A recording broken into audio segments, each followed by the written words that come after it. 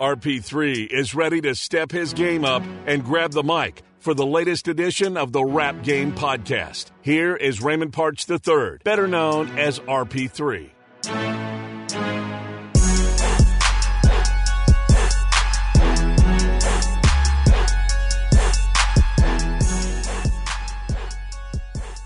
The NFL Draft is just less than a week away. First round action will take place on Thursday, live from Cleveland. Second and third round Friday, and then 4th to 7th on Saturday. Here locally for us in the Acadiana area, we have a couple of guys that have a great opportunity to be drafted, including a local product in Elijah Mitchell from Erath, star running back for the Raging Cajuns. He has an opportunity to be the highest drafted running back since our next guest. He starred at Plaquemine High School before going on to USL, where he starred for 4 years for the Raging Cajuns, becoming the first player in NCAA history to pass for more than 5,000 yards and rush for more than 3,000 yards. He would end up being drafted 130th overall in the 5th round by the Washington football team, where he would go on to a sensational career, winning a Super Bowl, setting numerous NFL records during his longtime NFL career, including earning All-Pro honors 3 times. He now is part of NBC Sports Washington as a show host and an analyst. He also appears on 106.7 The Fan. It's our privilege to welcome to the Rap Game Podcast the one and only, the Raging Cajun legend himself, Brian Mitchell. Brian, good day to you, sir. How you doing, man? I'm doing well, man. How you doing? Doing great, brother. I appreciate you taking out time of your busy schedule as we gear up for the NFL Draft. I want to get your perspective on this because you went through this process, what Elijah Mitchell, Trey Regis for the Raging Cajuns are about to go through this week and everything that they've gone through. What's that process like going from college star to being drafted and going through all the interviews and everything like that? You know, it's very much like when you're coming out of high school going to college, but they can spend money on you. They can wine and dine you, you know. And it's basically it's what you've been living for, what you've been working for, and now you get an opportunity.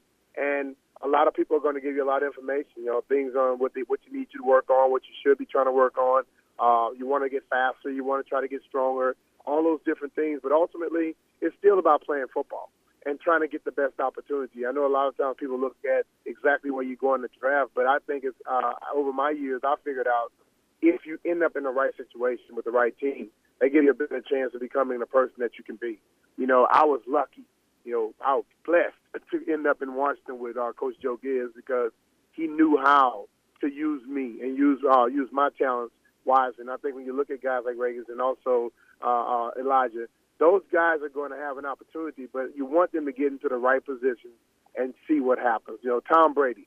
Tom Brady's a 6th-round draft pick. If he had ended up somewhere other than New England, does he have the stellar career he's had? Maybe not.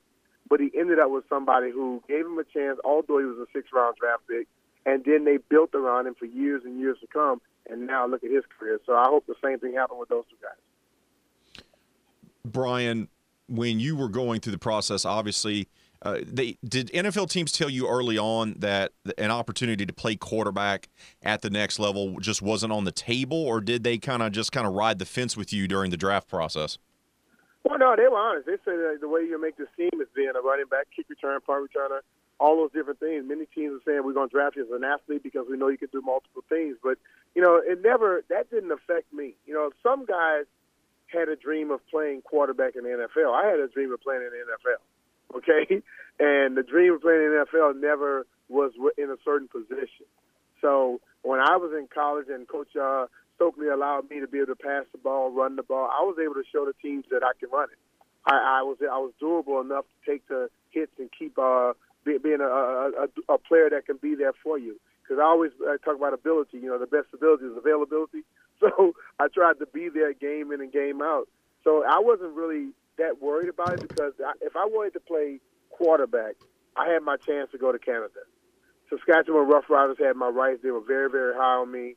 It offered me a contract, and I basically told them, I said I was going to wait and see what happened in the NFL draft. If I got drafted on the first day, and back then you had all those rounds on the first day. That's right. So if I got drafted on the first day, I was going to definitely go to the NFL. If not, then I was going to go to Canada. So I had an option there, say it like that.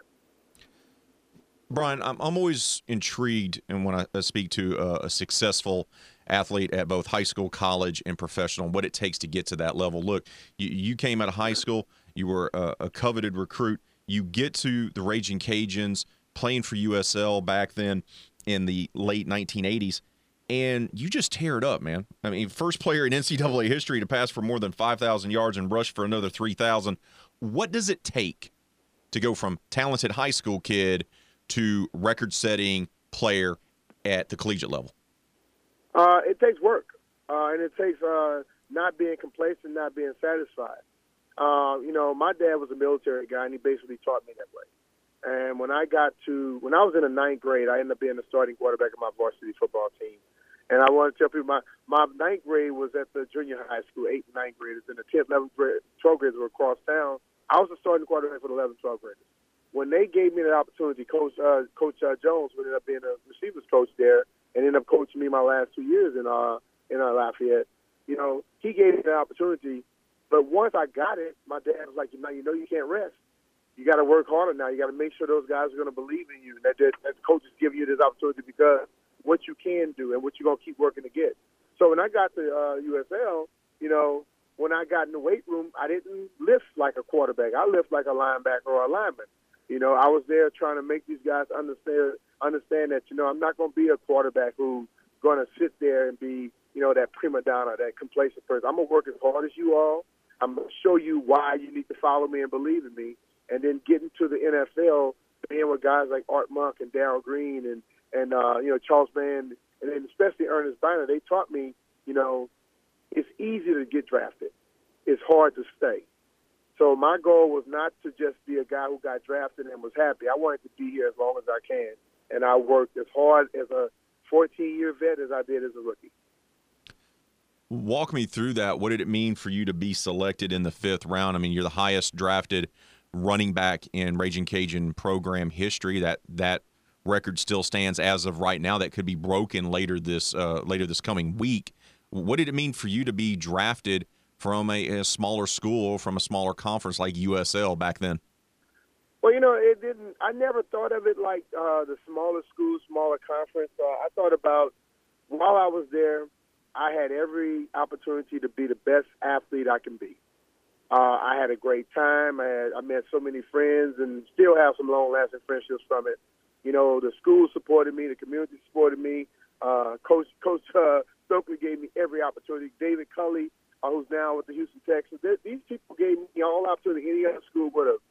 And I've always felt this way, my thank you in football to anyone, to God, to my dad, to my coaches, was to try to take my career as far as I could. So when I got drafted, I was just happy to get the opportunity. People were like, well, you should have gone in the 2nd round, should have gone in the 3rd round. I don't care about the round I went in. It's once we get out there, I'm going to show them that they're not going to outwork me. And I can recall getting there my first year, somebody asked me, what's USL? I say, you'll find out when we get on the football field. And he's like, what you mean by that? I say, I don't give a damn where you're from. Your school is not going to outwork me. I say, I'm already looking at you. You're not going to outwork me. And I think that's the thing that we learn. When we at the schools that are not like the Power 5 conferences and things of that nature, we learn to get respect, we have to go out and take it and earn it. And you have to be exceptional to get it. Like I just looked at some of Elijah's stats today, 4.35. Hell, that's nothing to shake a stick at. That's picking them up and putting them down. So I've always felt that way. And when I got here, I wanted to show guys, and it didn't take very long. Within a year to two, they knew that Brian Mitchell meant business. And every time I told them, they said, where's Lafayette? I said, just keep watching. You're going to find out. It's going to come out of me. And I showed them. Brian, can you tell early on when you're on a team at that level, playing at the highest level of professional football in the NFL, can you tell when a guy isn't going to be a worker? Like, can you just pick up on it, whether that's practice or film study or whatever it might be? Because those guys tend not to last, right? Can you pick up on that? And the second part of that question is that something can be taught? Can you teach a guy when he gets to the NFL how to be a hard worker? Well, yes, you can tell, and I think it can be taught, but the guy has to be willing to learn. For me, I was always asking questions. And I already had a chip on my shoulder. So the thing about when I got here, just the guys that Coach Gibbs always used as examples. guys he always praised and talked about. And then I watched what they did after practice. Most times, Ernest, Darryl, Jeff Bostic, those guys were going to do extra work after practice. The young guy that doesn't want to get in their way, I would go to the opposite field and act like I was doing my own thing, but what I was doing is so Coach Gibbs comes up to me one day and he says, one day they're going to invite you over there, but I see what you're doing and I love it. When your head coach comes to you and see that you're trying to put in extra work, now you stop listening to the rookies. I had a lot of rookies say, man, we're going to go to D.C. today. I say, well, I'll go to D.C. after I finish this extra work or after I go look at my film. I tried to do what the older guys did, the guys that were getting it done, and that's why I stayed around. These other guys, they wanted to put their silver medallion, NFL medallions on, run to D.C. and hang out, and they were going home real quick. I stayed around for 14 years. What is it like playing for Coach Gibbs, and what did he mean to you, not only as your coach but as a man? Well, I think he meant more as a man than he did as a coach. You know, he's a Hall of Fame coach, unbelievable person, but he also was invested in us and cared about us as a human being. You know, he wanted us to grow as young men and be productive young men in the community. Hell, I still talk to Coach Gibbs today, and every time I see him, I light up, and hell, it seems like he lights up too. So, you know, that's a relationship that's going to be there forever. I'm always have great respect for him. But just being around a man with that much knowledge and he was able to pass it on. You know, there are a lot of good teachers out there, but a lot of teachers and a lot of coaches can't really get you to understand what they truly want you to. It wasn't hard for Coach Gibbs. He was able to get it done, and he made me really, really love this game of football even more. You know, I loved it. When I got to the NFL, I thought, you know, you're getting paid, you're going to love it just because of that. No, he made me love the game without even a paycheck. You know, so I got paid for it, but I loved doing what I did because it gave me a chance, you know, being a competitor, to put my competition and the competitive edge out there every day against people and see where I stand. What was your favorite early memory of playing for Washington and playing for Joe Gibbs? Well, the favorite for me, we get there, and my first year, you know, he comes to me and he says, we used to have Russ Grimm as our emergency quarterback. We're going to have you as the emergency quarterback, so I need you to start learning some stuff. And I said, Coach, I know the offense already. He's like, what you mean you know the offense? I said, I know the whole offense. He said, why? I said, because I'm a quarterback. So I'm going to learn it all. As he said, so we might need you. We're going to be playing against Philly. We got a quarterback down. Mark Rippon was down, and I ended up playing quarterback. That's the famous body bag game on Monday Night Football. Yeah, I played quarterback in that game, and the thing of it, I never thought about the actual game or who was hurt. All I thought about was my friends and family at home get a chance to see me play quarterback in the NFL, something I told them I would do. But the ultimate goal is they moved me to kick return, and my first time touching the ball, I returned for a touchdown. And I think that right there, that ignited something inside of me and jump-started the career that we all saw for 14 years. Back then, the NFC East was just an absolute division filled with a bunch of junkyard dogs, Brian. I mean, Giants still had Lawrence Taylor, and they still were being coached by Bill Parcells. The Eagles had Buddy Ryan, and, of course, the Minister of Defense, Reggie White, and all those guys. And it was just a brutal division to be in. What was it like having to play the Cowboys, Eagles, and the Giants twice every single season back then? It was great because we knew if we came out of our division, we probably going to end up in the team that came out of our division going to end up in the playoffs and end up being somewhere close to the Super Bowl, definitely in the NFC Championship game. And that's how it was. If you look at it, I think we won it in '92, and then the Giants won it 2 years prior. Dallas won it 3 years after. You know, so it was like that. And I think it was, you had to be up to play all the time. And I think, you know, Coach Gibbs, his mindset and his competitiveness, that was something that resonated throughout the team and the players. We always wanted to play against the best. We didn't like those games where, you know, the fans and the media were like, oh, they should beat this team. No, we wanted to be on edge all the time. And when you're playing against people like Reggie and Clyde Simmons and you know, Lawrence Taylor and Phil Simms and all of these guys, you had to be on point every day, every game. You know, and that's what you want. You know, just like I look at in college, you know, people always tell me, well, who did you all play? I said, we played teams. We have to be ready to play every week. It's not like we had no gimmies. And then that's how it was in the NFL, and I loved it. Who was the toughest person you ever went up with, or the guy that hit the hardest? And it could be, obviously you spent majority of your career on special teams being an absolute star and all-pro. You could be a special team gunner. Who hit the hardest during your time? Well, to be honest with you, I wasn't hit harder in the pros, hitting harder than anybody that, let's just say, no, the hardest hit I've ever taken in my life, and somebody just asked me this on the radio today, was by Derek Thomas from Alabama when we played them. And I had some hits in college, but I mean, the pros, I thought I was delivering the blows to them more times. I got knocked out in one game, but it wasn't a hard hit. He just caught me in the right spot. But Derek Thomas is the hardest hit I ever took when he sacked me coming from the blind side, and we played them up there. I think we were in Tuscaloosa. We might have played them, and that was one that I remember for a few years. Say it like that. Yeah, you weren't the only one that remembers getting absolutely just shot into the ground by the late great Derek Thomas. Yeah, we're talking with the Louisiana Sports Hall of Famer, a member of the Washington football team's 70th anniversary team, also in the Washington football team's Ring of Fame.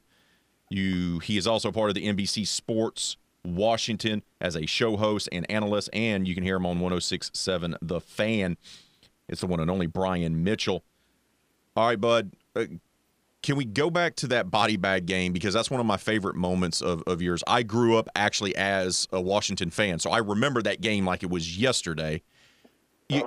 Other quarterbacks get injured, and Philly had, talked all that noise, and they were going to come, and they wanted to put you guys in body bags. What's going through your brain when Coach Gibbs says, all right, Brian, I need you to go out there and play quarterback for us? You did well. You completed some passes. You led them some drives. You scored a rushing touchdown. But what's going through your brain after you're seeing not one but two quarterbacks get knocked out of the game already? Well, when he came to me and said, you're in, I thought I was going in at running back or something else because, to be honest, Joe Howard Johnson and Walter Stanley were two returners I was backing up as a punt returner. I was the leading kick returner. Those two guys got knocked out. Ernest Bonner got nicked up a little bit. Then you had Rippon already out. Then we had Jeff Rutledge and Stan Humphries. Both of those guys got hurt. So 5 people I'm backing up got nicked up. But like I said earlier, I wasn't thinking about the actual game in a sense. And I think because I was thinking about the fact, because I've always told people, I'm going to play quarterback in the NFL one day. This was my opportunity to do that. It's Monday Night Football. So I'm going to get a chance to go out there and play and show what I'm capable of. And I think I was focused on that. And then when I got to the line of scrimmage, I look over and I look at Reggie White, and I'm like, oh, Lord. But just like anything, I'm the type of person where I can talk myself into, like Michael Jordan would make up things people say about him. I started saying they don't think I can get this done. And when I got that mindset, it's like just being back in college, just playing quarterback again, going down the field and trying to get to the end zone. I felt that way. I tell people all the time, they always say, did you ever get afraid on the football field? I'm like, never. That was my safe haven, being on the football field. I wasn't the biggest, but I thought I was probably as good as anybody out there, and I could make things happen. So I got excited about stuff like that. You had over 14,000 yards on kickoffs and another 5,000 on punt returns. Majority of your records as a return specialist still stand to this day, Brian, all these years later, decades later, rather. What made you so good at being an excellent elite return man? It is a very specific skill set. Not everyone can do it. The closest to you was probably Devin Hester later on with the Chicago Bears. What made you so good at what you did? I think it's two things. Not being afraid, because like most guys are talking about, you're looking in the sky and everybody's coming to hit you. I never cared about that. My thing was just trying to catch the ball, being secure with the football, and then not having wasted motion. If you watch guys returning kicks and punts today, college, even in the pros, especially in the pros, now I don't think these guys are being taught much. They catch the ball with their feet square, or they catch it running to the side, or they catch it backing up. Well, every moment it takes you to get started, you're allowing the people running down to get 5-10 yards closer to you. The way I did it, I came straight. I caught the ball with my foot back, and I went straight ahead to make sure I had the opportunity to get right back into you quicker than you can. I didn't allow you a chance to break down. And I think that is what helped me. And then being bigger. You know, most of the guys are 180, 190. When I got here, I was 198. My first year I played at 205. I ended up playing at 221. So when I was delivering a blow or getting hit, it didn't hurt as much to me as it did to some of those smaller guys out there. And being, longevity, that works. Being able to return for 14 years. A lot of guys can't do it. They think because, they start playing another position. No, a lot of times they couldn't take that pounding. Because some of the craziest people on the football team are on kickoff and punt coverage. And they're trying to make sure they open the coach's eyes to what they're trying to do. So they're trying to put a little bit extra oomph, a little bit more harm, put a little bit more harm on you when they hit you. What you're trying to say, Brian, is that a lot of guys that are gunners on special teams are kind of crazy. That's what you're trying to say. Yeah, they are. And I tell them all the time, I say, to be a successful return man, you got to be a little crazy too. So I would have to say that I kind of was in that same program that they were in. I like that. Let's talk about you had the breakout season when you took over full time as the return man for Washington. I want to say that was your second season in the league. You led the NFL with 600 punt return yards and 2 touchdowns. You averaged 13.3 yards per return. You helped Washington win the Super Bowl, and you were selected to your first All-Pro team that same year. Let's talk about being honored as an All-Pro. First of all, that's even better than being a Pro Bowler, as we know. Yeah. And what was it like being part of a team that won a Super Bowl and playing in a Super Bowl and dealing with all the stuff that comes with playing in a Super Bowl? And this is going to be funny to you. Like, at that point, I was just having fun.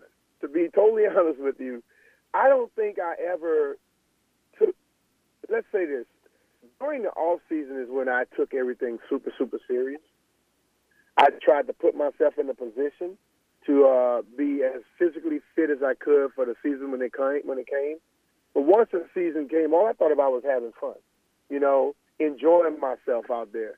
Because I still looked at it as this is a game where, like I say, it's a childhood game where you get paid a king's ransom to do it.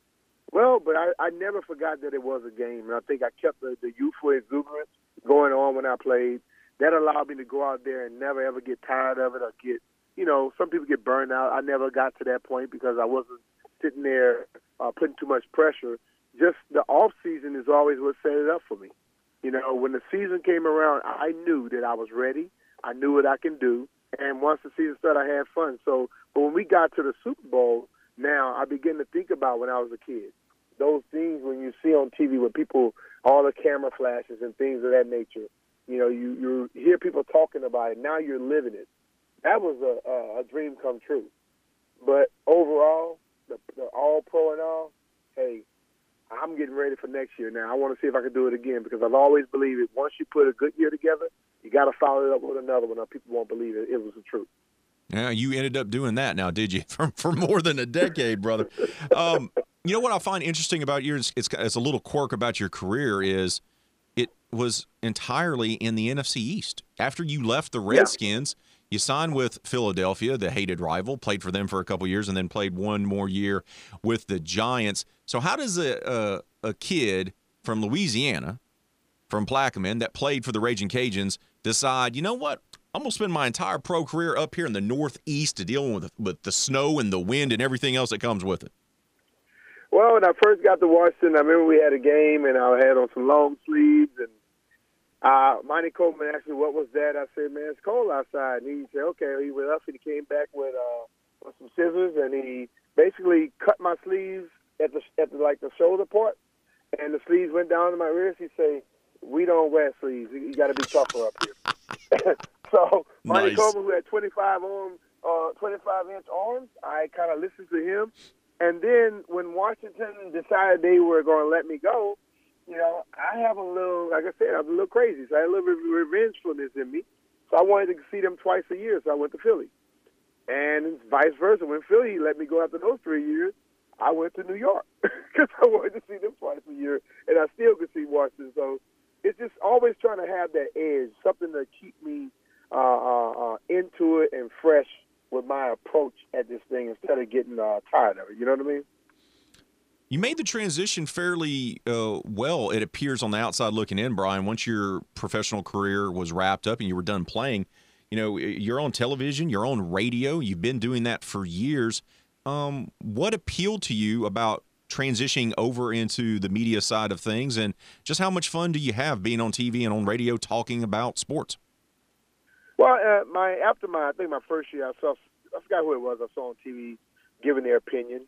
And, sometimes people said, and I was like, okay, yeah, of course you're saying that because you never did it. And so I started pursuing an opportunity. I heard guys saying that they did radio shows and things of that nature. So I said, well, I would like trying to do that. And I happened to went to this place it was the WHUR. They had a little event. And they were looking for someone to do a 3 to 5 minute talk on Mondays to say what we did in the game, and on Fridays to predict what we're going to try and do. I picked it up. And after 5 weeks, I was asked to do radio with the actual station that I'm still working with today. So I did that, and then TV came along a little bit afterwards. And, I just loved it because it gives me a chance to voice my opinion. And I don't try to play as if I know more than anybody out there, but I think it's some people want to hear from somebody who's been in it, and someone who's going to tell you what they truly feel and believe, and not try to BS you and try to sugarcoat things, because I don't believe in sugarcoat. And that's one thing I guess everybody around here learn real quickly. You ask me a question, you're going to get my opinion. You're not going to get somebody else's opinion. You're going to get my 100% opinion. Well, look, I want to transition to that, brother, because now you're part of the media, and this is something I've noticed in the last 5 to 7 years, and maybe it's because there's so many outlets now out there, but I'm noticing guys out there talking on national programs, Brian, when they're doing the draft evaluation. We've gone from, well, this is what he does in the 40-yard dash, and this is how, he's a little bit small size. You're hearing it now with Devontae Smith, the Heisman winner. Well, he's only 6 foot, 166. And those things kind of come, par for the course, right? But I'm hearing stuff like people talk about Justin Fields. Well, I don't know if he's committed to playing football. And I scratch my head because I go, well, first of all, how do you know that? And how are you proving that when the guy fought to have the season played in the Big Ten and then he didn't opt out? Or it just seems that the conversation in the draft process now has gone from actual facts and things that matter to a bunch of nonsense. As a former player, how do you deal with that? It pisses me off tremendously because I've been working in the media now since 1991, I would say. So basically, 30 years now? And what I have picked up is at one point there was something that was very, very meant when people say he's a journalist. Because journalists basically are going to research facts and then they're going to give you their opinions based off of facts. In this day and age now, it's just about who can say the most salacious thing they can, who can get out there the quickest, say something first, and they are saying stuff, why? To get clicks. Mm-hmm. I still believe in the little thing. Remember that people tell you about kids, how kids will see through your BS, they know the truth and this, that, and the other. I look at fans the same way. Not trying to say fans are kids, but fans are going to know if you tell them the truth or not. And I'd much rather keep my respect, my dignity, and show my character by, I'm not going to just say something because somebody wants me to say it. And you also have to be very careful today. This is the moment, for the last month, I call this lying season, okay, in the NFL. I tell coaches I call it lying season. When they say something, I say, well, it's lying season, so I expect you to say something like that.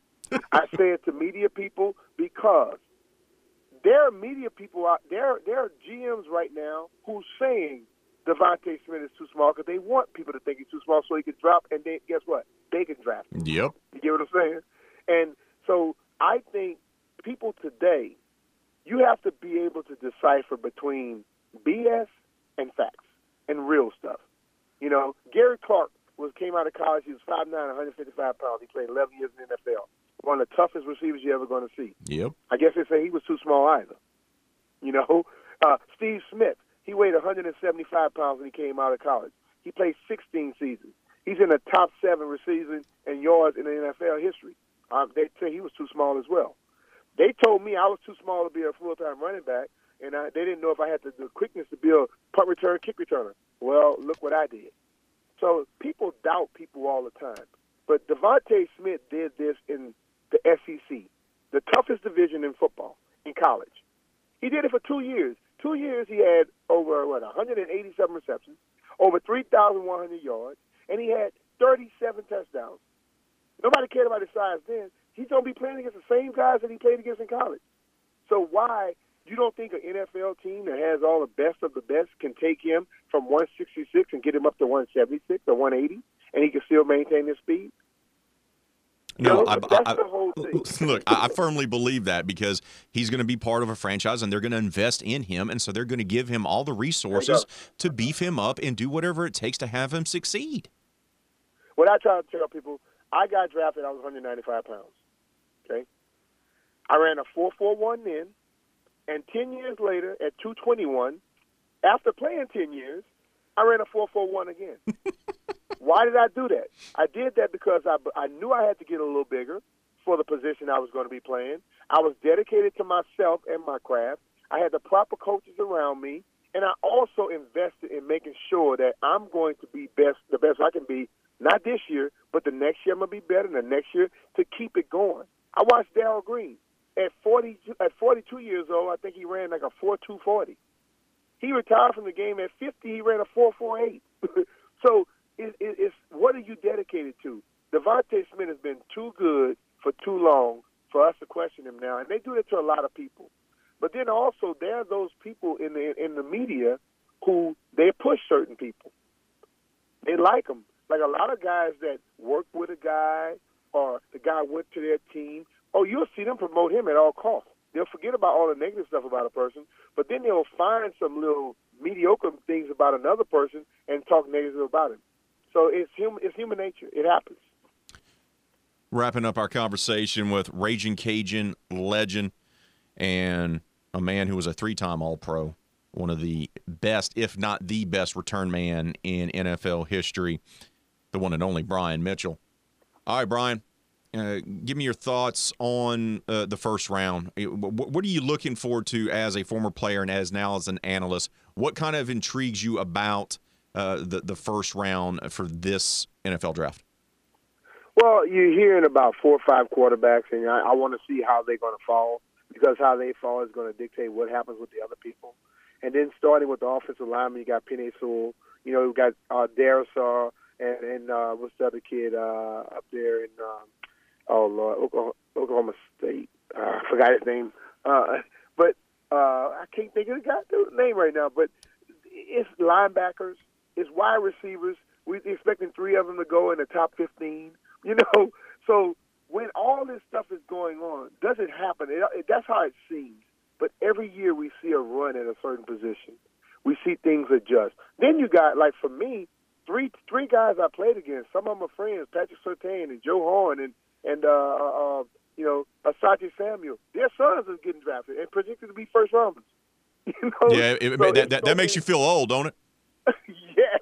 It's so many different angles I'm looking at, but the ultimate thing is it is so much talent at the top 25, top 30. Let's see if a team who wants a certain guy and he gets picked, do they follow up in that same position? Do they say, well, damn, I can get this guy at this other position? And that begins to change up what we suspect it to be. Brian, if you had the opportunity to talk to Elijah Mitchell and Trey Regis, fellow Raging Cajuns, as they're about to find themselves drafted into the NFL, what's the one piece of advice, brother, that you would make sure to give them? I would tell them to enjoy and celebrate the moment. They get drafted wherever they get drafted. Don't be pissed at it. You know, be thankful because now you have an opportunity. But be prepared to work harder than they ever worked in their lives. Because, as I said earlier, it's easy to be drafted, as Ernest Byron told me, but it's even tougher to stay in this league. Getting drafted, if you get drafted in the 3rd round, 4th round, 5th round, and you thought you'll get drafted higher, don't let that dictate your career. Just take that opportunity and work as hard as you can. And then, just like I talked with Steve Smith on my show today, Steve Smith was drafted back in, I think, 2005. I think 2005 or 2001. 2005. He and who else? It was Drew Brees. Drew was the last quarterback playing, and Steve was the last receiver playing. I was drafted in 1990. There were a lot of running backs that went before me. Only one, Emmitt Smith, played longer than I did. That right there says more than being where you were drafted. You know, a lot of people got drafted in the first round, got cut. Some people got drafted in the fifth round, played 14 years, and they just happened to be your fellow Raging Cajun. There it is. There it is.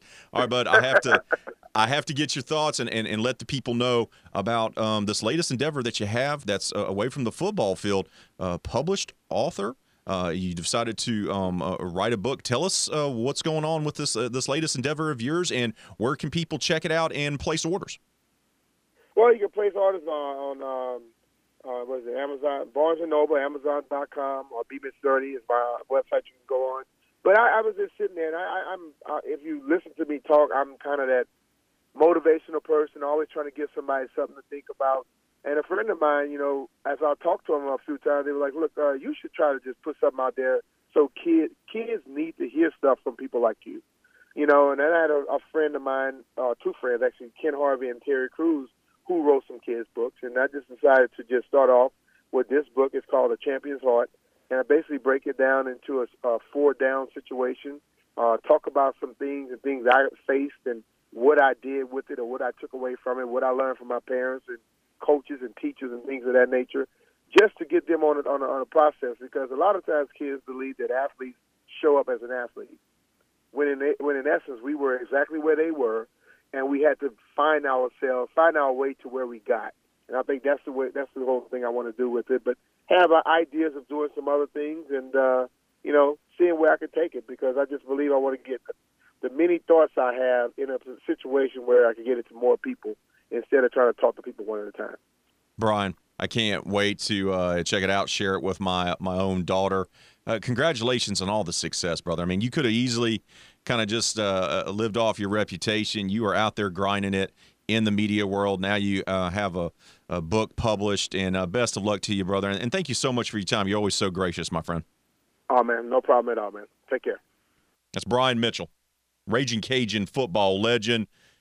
He was the first person in NCAA history to pass for more than 5,000 yards and rush for more than 3,000 yards. And then he spent, 14 years in the National Football League, one of the greatest, if not the greatest, return specialists in league history.